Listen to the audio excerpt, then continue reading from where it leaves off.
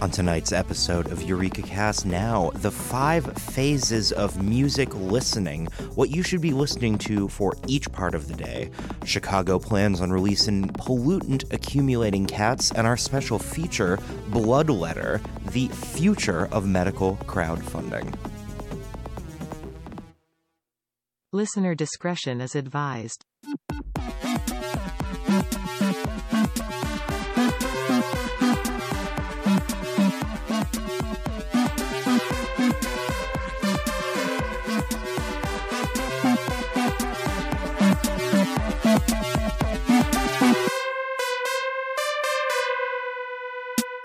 Hello, I'm glad you're here. I'm lead media disruption developer Kai Hubris, and this is the show that we call Eureka Cast Now, and on this show we discuss the latest news in science. But also technology. Every once in a while. Every once in a while. Less than I'd like. We could certainly do it some more. With me, as always, that voice that you just heard is the esteemed Professor Emeritus, Rowan Meadowlark from the Simon Amy Institute of Spirit Science. How are you doing tonight, Rowan? Wonderful, Kai, and healthful welcomes to tonight's allegorical wellness spa of the mind, because that's how I conceptualize of the show. I don't know how you, on a metaphysical plane, look at what we put together, but I look at it in that manner. I think of it as sort of a sonic power lunch where we can really get through a lot. We can, lunch is a great time. There's food around, but it's also a great time to get some work done and really learn some new things and make those connections. And that's sort of what this show is. That's fair. That's certainly a way to look at it. And, the idea of the power lunch, it's interesting that you should bring that up because that is an excellent point that you're making with regards to how there are ways in which productivity can be brought to the forefront through design and through changing definitions. Strategic thinking. Exactly. And specifically architecture, because I thought this would be some interesting news. The ground has been broken for the 6-story subterranean dorms at the Simon Amy Institute of Spirit Science next to the Yards campus. That's right. And that's the one that you work at. Exactly. That it's really, really exciting because this is a really innovative building, a really unique concept for some dorms. 1,000 students underground, windowless rooms. Underground, you say? Yeah, it is 6 stories down. Well, 5 stories down, and then a ground level. This is the future of as they say, vertical architecture, but very very few people actually mean vertical, going straight into the earth when they talk about vertical architecture. But that is the future. Well, yeah, and the fascinating thing about this is because this is the work of Simon Amy himself. He has designed this from top to bottom. Really? It is completely his concept, and it is an experiment, nothing less than an experiment in hostile architecture for the betterment and sort of productivity and mindfulness in students that come to the Simon Amy Institute of Spirit Science next to the Arts campus. Now, I've heard so much about Simon Amy, but I did not even consider. I did not know that they had a background in architecture. Well, the beautiful thing is they have a background in physics, so important, shapes, structures. The human body is, one could say, a building. The fascinating part of the whole thing is that this is the work of a man who is coming into this with little preconceived notions on these things. Yes, changing it up. Let me describe to you some of the features. Draining the swamp. Some of the features that have been dictated by Simon Amy in this grand experiment of his. Because that's the thing, he's not an architect. I don't think it would be fair to say that he has a background in architecture, but he does have a background in experimentation. He does have a background in pushing the limits and seeing how the human mind responds to stimuli. And this is a concatenation of many stimuli. Let me describe some of these stimuli. It's fascinating. So one thing is that the beds are actually at a 160-degree turn. All of the beds. In which dimension? In which direction? So they're sloped downwards Oh, okay. about 20 degrees. Interesting. Okay. Yeah, there is a sort of a board at the bottom where the feet can rest, but it allows people to sleep in a semi-standing position, and those are the only beds that are part of this. Well, that's great. If you're talking about students, they never want to get up, but they're from the time they lay down in bed, they're already basically up. Exactly, 100%. Another feature, a key feature, and this is once again coming from Simon Amey himself. The mind. Water will be lukewarm in the toilet, in the sink, and in the shower. Right. All of the water will be the same temperature. Well, some say that lukewarm, that sort of room temperature, is the ideal form of water. Well, that's the fun part of it, though, is and this is shows the genius of the design is that because all of the water is the same temperature, that temperature can be changed, and that can be a variable as they investigate these dorms and the possibilities that they're going to provide from these students. So you're saying it's going to be a research test what temperature the water's going to be and how that affects grades or something? Well, no one said that yet, but it's a possibility. Sure. It opens the door. They have one knob down there in the basement that changes the whole building's water. Bathrooms have no walls. That's another feature that's been designed. What do you mean by that? They're outside. What do you? No, they're not where? outside. Come on, it's underground. Sure. Please, They're it's in underground. The caves. Well, yeah, no, there's just no walls. Like between stalls, or what do you mean no walls? Between stalls. There's no door. It's just into sort the of bathroom? imagine a large room that's sort of dotted with toilets and urinals, and there would be one per floor. Well, Innovative. It's innovative design. It's really quite exciting, and this is the really exciting one that I thought was incredible. Okay, let's hear is it. that they have installed specific types of speakers into the various underneath beds, into walls, along ceilings Okay.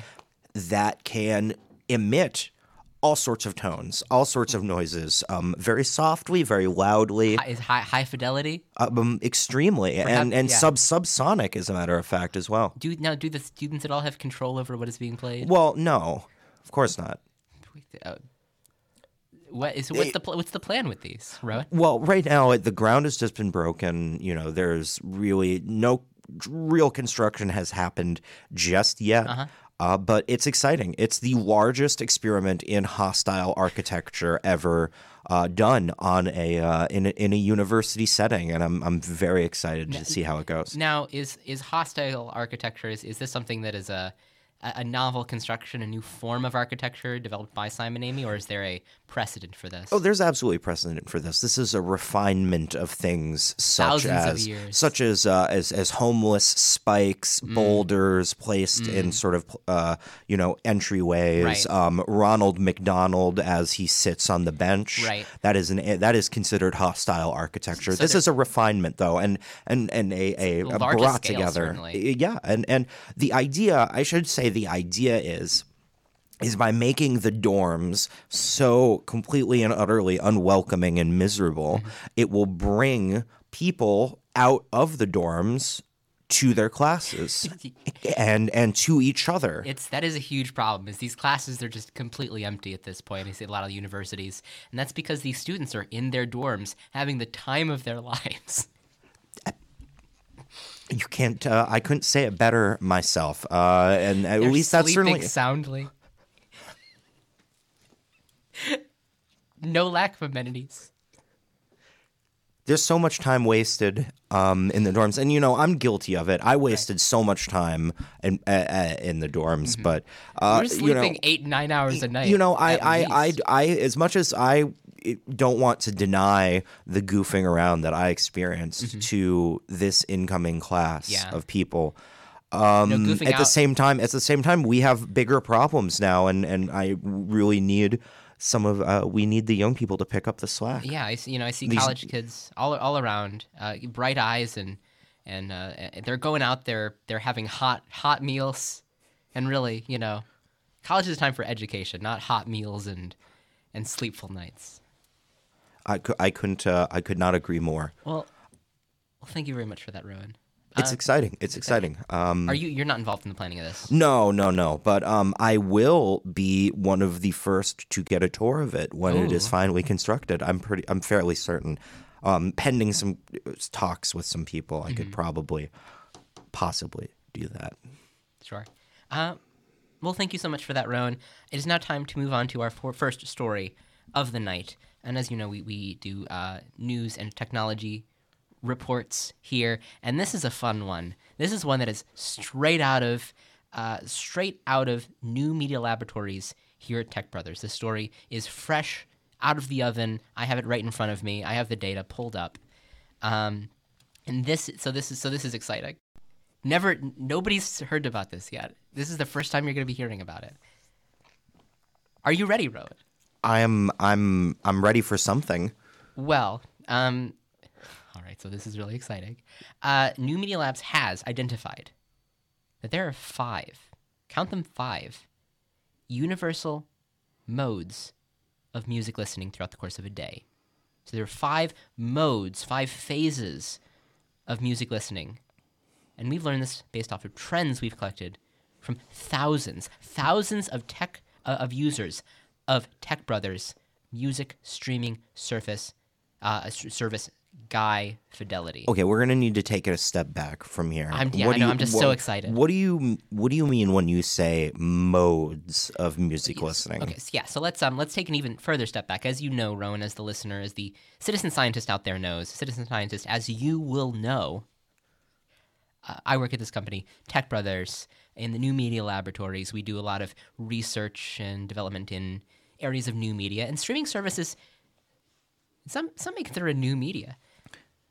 I would certainly consider it new media. And one of the ways it's new media, hold on, Rowan. Let me explain.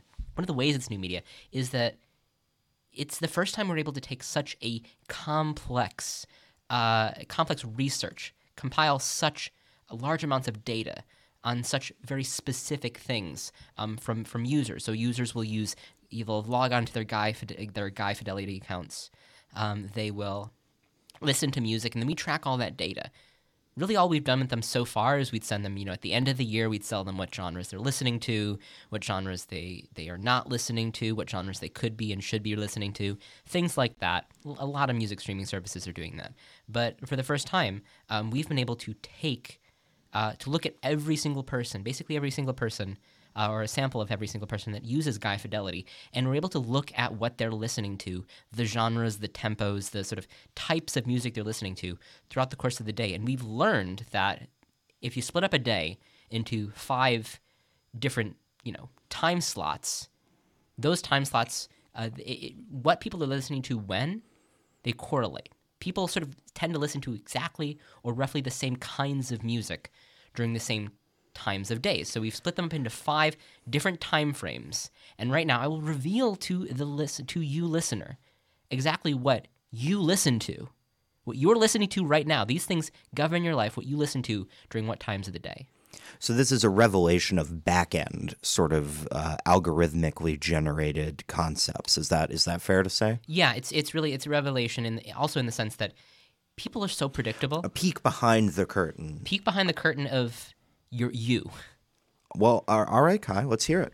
All right, so we've tracked this, and we can conclusively say everybody pretty much follows the exact same schedule when it comes to listening to music. So it may sound like I'm some sort of I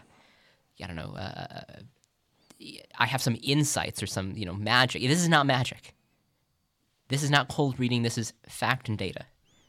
So between 4 a.m. and... Not that there would be anything wrong if it was true scientific magical. Magic with a K. I wouldn't... Okay, 4 a.m. to 9:05 a.m. So this is what we call... And we've given each of these segments a name. 4 a.m. to 9:05 a.m., that's what we call the Royal Wood. And I'll tell you why. During this time, the data shows us that people... listen to music, and this is again a generalized way of looking at it. But people tend to listen to music with hints of '60s folk and illustrious '70s rock. According to our algorithms, the music during this time also tends to be tinged with Americana or imbued with a psychedelic shimmer. This is remarkably specific. It's more general than specific, but let me finish. It also should be noted that music during this time mostly steers clear of the red zone. Sort of the song crafting is less rocking and more measured, with the occasional glint of pop sheen flickering at its surface. How are you putting this together in this manner? Because this is remarkably specific. What did you imbued? You said it was imbued. Our algorithms are very complex. The amount of data that we take on each of these songs is very, very complex. Again, you can track tempos, you can track instrumentation, you can track the lyrics. We can track everything, and this is just what the computer spits out, Rowan.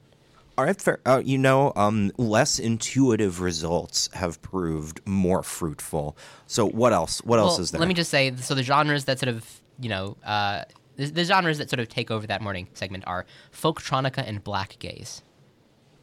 Next up, we have the 9:05 to 12 p.m., so 9:05 to noon.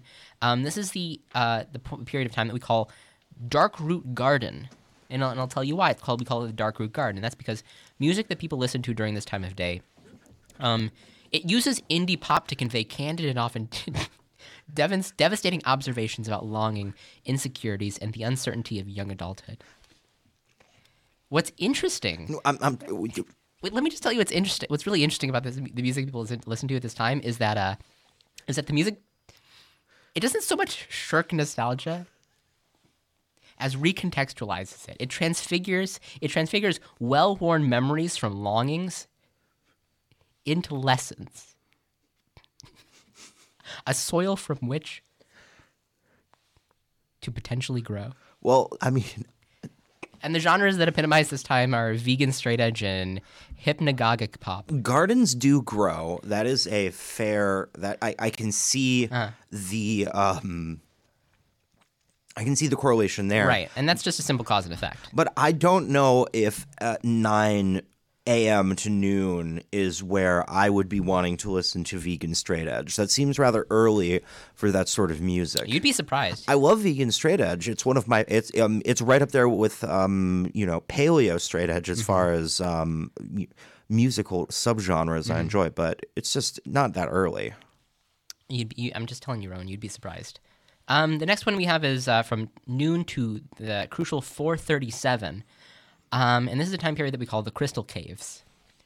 The music during this time, this is the time when it starts embracing community and sustainability while rejecting the myth that great art must be born from torture, tragedy, and visionary collaborations with Jim O'Rourke.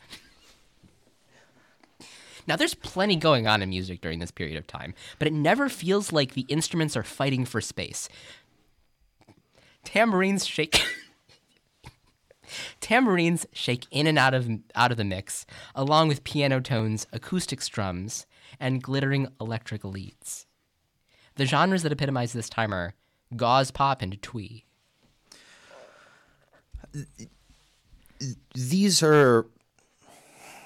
I don't even know how to react to this. I mean, it's really stunning what data can show us. Now, let me ask you this, Kai. Mm-hmm. Is this not just your data? Is this not just something that was created for your playlist? No, there's a lot of people working on this team. It's not just me. I have never in my life heard of gauze pop or twee or Jim O'Rourke for that matter. Well, I don't think I have listened to music that fits in with those criteria at any point. Well, Rowan, I think you do. The data's telling us this. Let's keep it moving. Let's keep it moving. So the next one is a period of time that we call the Valley of Drakes. This is from 4:38 to 9 o'clock, 9 p.m. at night. So music during this time, rather than lean into the gimmick of a bedroom record, songs during this time disguise their relatively amateur equipment behind clean melodies and reliable song structures. The bubblegum bass anthems listened to during this time of day take the form of a marketing campaign of mostly fictional soft drinks, fetishizing the sound of soullessness while crystallizing key PC music elements such as hyperphysical synth, chipmunk vocals, and advertising as a genre. The genres during this period of time are deathgrass and lowercase. No, I do actually recognize some of this. I don't want to be listening to PC music if 4 to 9. But you do though. Is this a story? Is this actually a story? Yeah, no, this is data. This is brand new data. This is a news show. This is brand new. Because it seems like you're reading lists from your own playlist. I mean, you caught me, Rowan, but that's only because everybody else. It's surprising how everybody else seems to follow the same exact 5 phases. You ready for the last one? Certainly. And this is the most interesting one. Rowan, what would you say you listen to between the hours of 9 p.m. and 2:05 a.m.? I happen to love the Starlight Express soundtrack. Andrew Lloyd Webber, one of my favorites. Oh, well, you know what, Rowan? I think this period of time. I like show tunes. I think this period of time, Demon Ruins, perfectly epitomizes this. It's certainly this is certainly the most patrician hours of listening. The data tells us music during this time tends to feature chugging, groovy riffs that stomp down a path of destruction while squealing guitar harmonics stab around the edges. This period of time, definitely a museum of hardcore. The music only relents in its barrage of knuckle-dragging riffs and pummeling drums to deploy the occasional gross-out sample. This does not sound like Dear Evan Hansen. Well, the genres that epitomize this time are glitch hop and porno grind. Well, there we go. Well, I mean, Rowan, that's not it. There's one more. I know I said 5, but there is the crucial. If you're listening to the times, there is a crucial break between 2:05 and 4 a.m. That's what we call the music dark zone. We have no idea what goes on during those times. But that's it. Well, that was a remarkably specific trip down, I'm going to guess, my co-host's Spotify, Guy Fidelity. Guy Fidelity. What? Yes. I don't even know what Spotify is. Your own playlist. Thank you for that. No, that's completely data. Listener, really look over. I didn't mean to scare any listeners out there that thought that I was peeping into their own personal playlists. Rowan, I know you might be scared. I feel like this is coming from a place of fear. You feel like I know too much about you, but really this is just what the data tells us. I did not hear a single song from an Andrew Lloyd Webber performance on there. And that leads me to believe that you don't know what I listen to at all. Don't be afraid. Memories. That would have been a gimme. So I have a very quick story because we are running a little low on time in the first portion of the program. And this is a bit of a local story, I should say. Yes. Because sort of like my story. In Chicago, as you may or may not know, Kai, the listener, citizen scientist, Chicago has once again been deemed the rat capital of the United States, 7th year running. Wonderful. It's incredible. We have the most rats per square foot. I don't have the specific stat in front of me, but above all other cities. If you're imagining the stat, imagine a large one. So, Chicago, once again, we has this rat problem. We sure do, Ro. I don't consider it a problem necessarily. Right. I think that rats add a little bit of flavor to the city experience, city living, sort of a rotting flavor. And they're not really bothering me in any meaningful capacity. But there's been this program, a long-standing program, to release cats that have been spayed and neutered. They have put back out onto the streets, microchipped, put out back out on the streets to eat the rats as an organic pest control measure. And I hear they're really good at that. And I would not speak. I can't speak to whether or not they're good. It's a good program or not. I know I have adopted many cats from this program off the streets, which is probably diminishing their ability to kill the rats. Rode, are you just taking the cats off the street, or are you going through some? Well, there's no one else. No one owns them. I believe the city owns them. I have yet to be. The point being is that these cats are being released, but this year Chicago has done something very different. Tried a new route, and that is bioremediation. Specifically, bioaccumulation of heavy metals. So these cats that are being put out now have been sort of given a regiment of drugs and are specifically chosen for various sort of muscle to bone ratios such that they will accumulate heavy metals into their bodies more so and more thoroughly than other cats that have been released to this point. These cats are sponges for heavy metals? Yes. I mean, it's really quite simple. It's bioaccumulation. There's heavy metal from industry in the soil that goes into the plants. The rats eat the plants, and then the cats eat the rats. And then at each step of the process, the heavy metals are pulled out of the dirt and into a vessel for disposal, aka the cat. The cat as a vessel for disposal? Recycling. How does one recycle a cat, Rowan? Well, I mean, the fact of the matter is they take these cats, they go out, they do their business, they eat the rats, they accumulate the heavy metals. At the end of the season, the cats are brought back.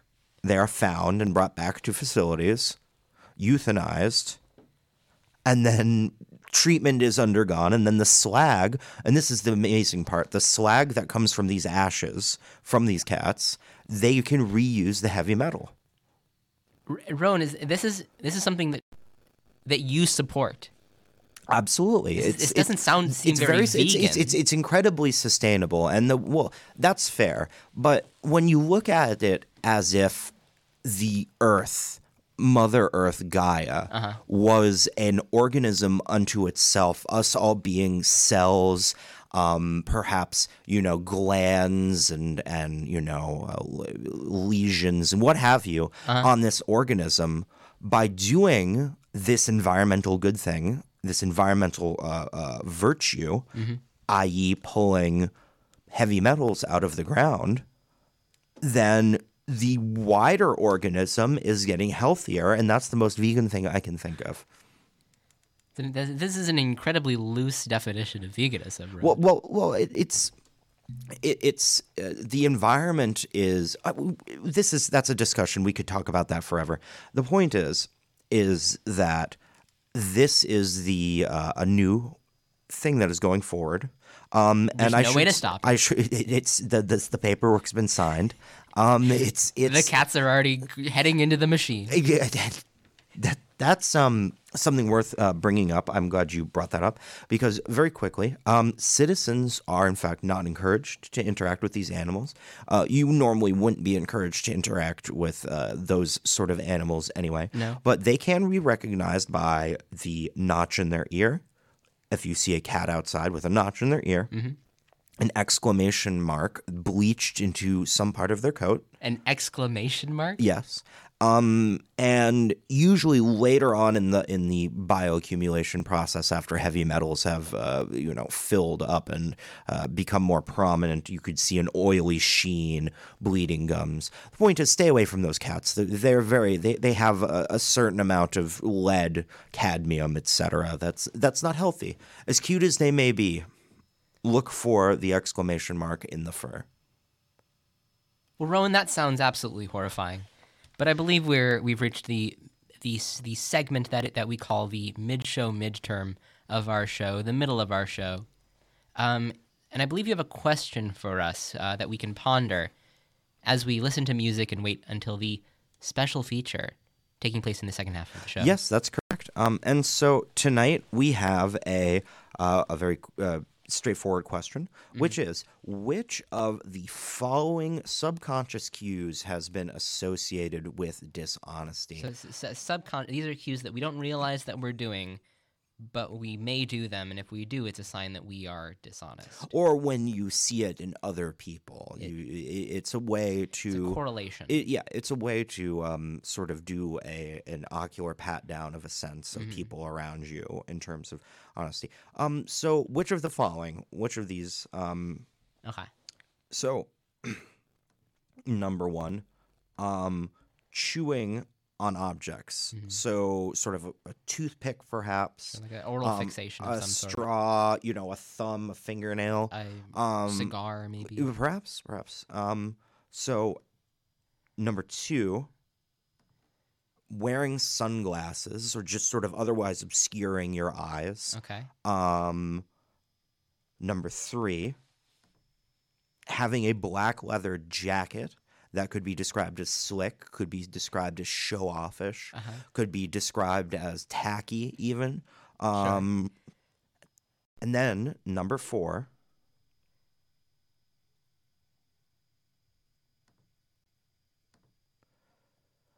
leaning on the hood of your, or in perhaps the other person's case, their 89 Dodge Viper. That specific car, that specific year of vehicle. I mean, is that your guess? Do you think that's a subconscious cue? I don't know what a Dodge Viper looks like, Rod. Well, we will have time to rectify that because we are taking a very short break, only about 8 minutes. So we will return at that point. And when we do, we will come back with our special feature, Bloodletter, the future of medical crowdfunding. Stay tuned.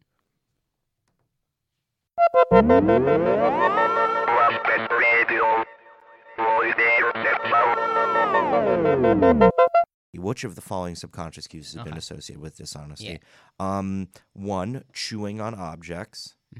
Like a toothpick. Two, wearing sunglasses, or otherwise obscuring your eyes. Number three, having a black leather jacket, very slick by some people's measures, tacky by, a normal person measure. It's completely subjective. And number four, leaning on the hood of your or their 89 Dodge Viper. Which of these is a subconscious cue? All right, of dishonesty? I'm just gonna be completely honest, Rowan. I have no strong feelings towards any of these. These seem like I did not think of these as really any. I did not even consider these to be. When I see these in the world, I don't think of them to be cues of dishonesty. But chewing on objects, a lot of people seem to do that. Wearing sunglasses, I feel like not everybody wearing sunglasses can be dishonest. Leather jacket, leaning on the hood of your Dodge Viper. I'm just going to have to say, I'm looking at a picture of one of these Dodge Vipers right now. And I get the sense that anybody that owns one of these, I wouldn't take advice from them, certainly. So I'm going to have to go with number four. If you're leaning on the hood of your 89 Dodge Viper, I believe that seems to me to be the sign of the cue of dishonesty. Well, you're technically correct because it's a bit of a trick question. The answer is all of these. All of these are subconscious cues of dishonesty. Oh? It seems. I mean, Rod, I'm going to say I'm not going to question your choices of question, but it seems pretty dishonest to make a trick question. Well, that is fair. I can't. Is there somebody that you're pointing out that you're focusing on here? I'm just saying, don't trust greasers. They can't be trusted. Okay. Interesting. And that's been proven. That's great, Rod. That's wonderful. But it's time for us to move on to the special feature of tonight. And this is something that I believe you have a little bit more knowledge on than I do, Rowan. But what I love about it is that it's something that sort of we're talking about STEM here. We're talking about science, technology, engineering, math, and gaming. And this is something that sort of brings together two parts of that. It brings together science, specifically medical science, and also entrepreneurship, which is another thing that's missing from STEM. But it's bringing together sort of that business and science in perfect harmony to solve one of the greatest problems of our generation. Yeah, and it's very exciting to be able to finally talk about Bloodletter. That's BLOODLETTR. There's no E at the end, because what this is not a blood letter of ye olden days or even modern days under certain circumstances. This is an app that, not an app, a platform rather, that will be the future of medical crowdfunding. Yeah, it is also technology. I believe there is an app, but it's really we're really talking about the platform. We're talking about this this way to connect people together for the future. As the subtitle of this is the future of medical crowdfunding. Yes. For this remarkable new way to really help people. Well, the exciting thing about it is that I'm not this is not part of my work at the Simon Amy Institute of Spirit Science, but this is an offshoot of a former grad student of mine who put together this. Yeah, so I've been sort of consulting and helping out with some of the sort of ethical questions that they brought up and some of the more back end spiritual aspects of this. There are spiritual aspects to this? Well, I mean, it's of course.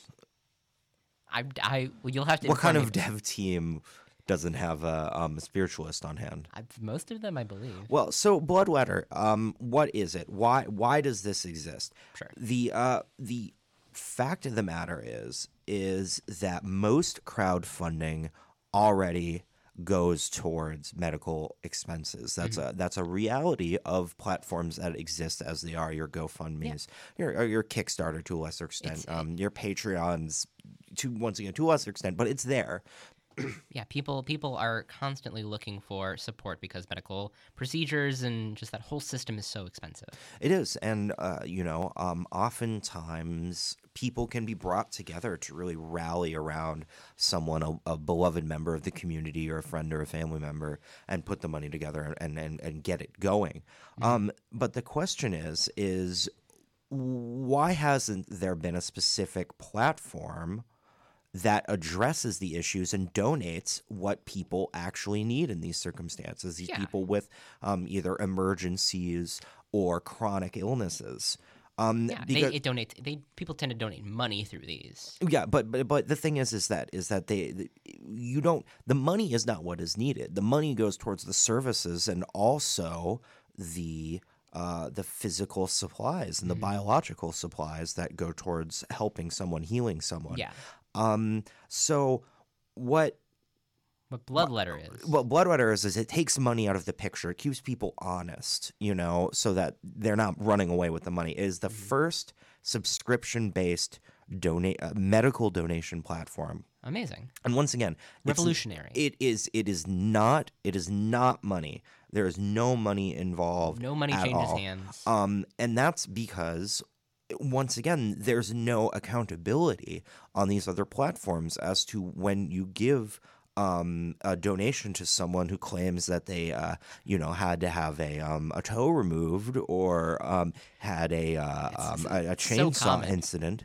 That how do you know they're not just taking those donations and running off to the ponies, or the sports book, or buying a sharper chainsaw? Exactly. So by keeping money out of it entirely, there can be more accountability and there can be more that is specialized for. Sure. So one thing that you can do is one-time donations of organs, for example. And that's really all you can do. Most of us tend to have one organ. But, as with any donation, somebody may be in more need of an organ than you, and so you can donate it, and this is an easy way to do that. Right, and the fascinating part of it is that after you go through the process of signing up for this platform, the various organs that you have and how healthy they think they are logged on the program digitally, and then you can go into your profile and click on the organ that you would be thinking of donating, and it will pull up a list of individuals who are looking for that. It's integrated. It's integrated. It's convenient. But also, I think the really exciting part of it, though, is the recurring donations, because there's so many recurring donations out there that people need for all sorts of medical issues. Right. All sorts of fluids. Blood. Big one. They're always looking Huge for more one. blood. Incredibly large one. Related to that, plasma as well. Very specialized. Sperm, once again, that is a classic thing. People need it. Bone marrow, that's a big one. Yeah, that one And too. and is so so big. what you can do is by having these subscription-based models, a certain amount can be drawn out each month, each couple of months, each half a year, whatever you decide you want to do. Right. And that will be put into a storage area. Those units will be tracked into your account, and then you vicariously through this platform use those points and put it towards someone, a patient on the site. Right. And yeah, it is great because, these are recurring. You can do these every single week. You can do these every single month. You can do one every time. There's lots of different ways to do this. Right. So the exciting thing about this, and I think that really puts this together, Yeah, is the because ability. you can already do donations. How is this different? Well, you get to connect with the patients, Exactly. and that's the one. Even as someone who considers themselves not quite a doctor but a healer, a light worker, I don't think anybody considers you a doctor. connecting with the patients is oftentimes the hardest part of medicine and healing. And so what you can do is, with Bloodletter, you choose what you donate to whom. It's You up to choose. you. You pick. It doesn't go to a huge bucket that people stick their hands in and then hand them out at the hospital. No, you are capable of flipping through all sorts of individuals who will be looking through for your fluids of the kind that you are donating, of looking for the organs you're willing to donate. Your kidney is hand packed in a Bloodletter package, a Bloodletter cooling box, and it's sent directly to the hospital. The patient can open it up, see it, and that's that immediate connection. Right, and with specifically the subscription-based donations, they can set their own donation tiers. And so what that means is that when you reach a certain threshold in their medical sort of needs, you can get things like video shout outs. You can all the way up to getting flown out to visit and see a surgery for this individual because you have put so much towards their campaign, their medical crowdfunding campaign. You're talking about video shout outs. We're talking about hand etched tote bags. We're talking about T-shirts. We're talking about crafts. We're talking about them reading your voicemail. It's once again, there is no enamel pins. There's no better way to truly feel at one with the person you're helping than through the intimacy of a trying medical time and stepping in and getting that video shout out during that time. And getting that T-shirt with their face on it. So Bloodletter is entering early alpha. It's brand new. Absolutely. And so what I would like to turn over to the listener, to the citizen scientist And this out is there. not a call to action. This is not a call to action. This is merely a notice that Bloodletter is in need of patients. We're looking for individuals, any number of things: cancer, autoimmune disorders, long COVID, bubble boy, girl person, that bubble disease, depression, just anything at all. Anything at all that you need donations for. And we expect, once we have a back end of patients, to be able to enter into late alpha to early beta. Right. And I say we. I've only just been. It sounds like you're on the board, Rowan. I wish. I'm just very excited about it. I'm excited about this too. I hope to see a day where we no longer anybody with a medical concern, we no longer see them. They have no more use for things like Patreon or GoFundMe or send something to their Venmo or something. They'll just hop on Bloodletter and get exactly what they need and when. It's exciting. And if you are interested in being a part of our early alpha Bloodletter program, please email eurekacastnow@gmail.com. Really, Rowan? eurekacast@gmail.com. I'm not looking forward to getting those emails, Rowan. But yes, so that is the news on Bloodletter. Very exciting, very fascinating. It's great. It's great what people are doing these days with blood, and the web. Two things that I believe in highly. So we have a citizen science, as a matter of fact. Excellent. So Citizen Scientist, as you know, as a part of the show, we rediscuss the research, findings, and data collected by amateur scientists. That's you, listener. That is you out there in the world, on the street, and posted to social media. And if, in fact, this comes from you specifically, we would love to talk to you more. Then you can send us an email. EurekaCastNow@gmail.com. EurekaCastNow at gmail.com. So here's the citizen scientist. Here's the citizen science from a citizen scientist. Quick high vibrational hack that will transform your life. Fill a tall glass with water. Meditate love, gratitude, and abundance and optimal health into it. Drink it. Your cells will absorb these frequencies and match its vibrations instantly. Fascinating. Absolutely I don't fascinating. know. Now, Rowan, okay, well, let's just pretend that this is something that actually exists. Where is this love coming from? It sounds like you're just taking the love out of that exists in your own body, putting it into water and reabsorbing it. This sounds like sort of a perpetual energy machine. Well, I wouldn't necessarily go that far, but let me pose this this hypothetical. Let me pose a hypothetical to you. I love hypothetical. I have 2 glasses of water. Okay. Tell me about them. One, I meditate abundance and good health and gratitude and love into, and then the other I meditate into bad health and misery and poverty and being an ingrate. Which of those 2 glasses are you going to drink from? What's the temperature of the water? You have a quote for us, Kai? I do have a quote, and this is a quote by Angus Gardner, who is a mentor of mine. Back in the elementary school days, he said this out on the track. Not sure what his job was, but it's always stuck in my mind exactly what this quote was. I was running around the track at gym, and he was always there. He might have been a coach. I can't really remember.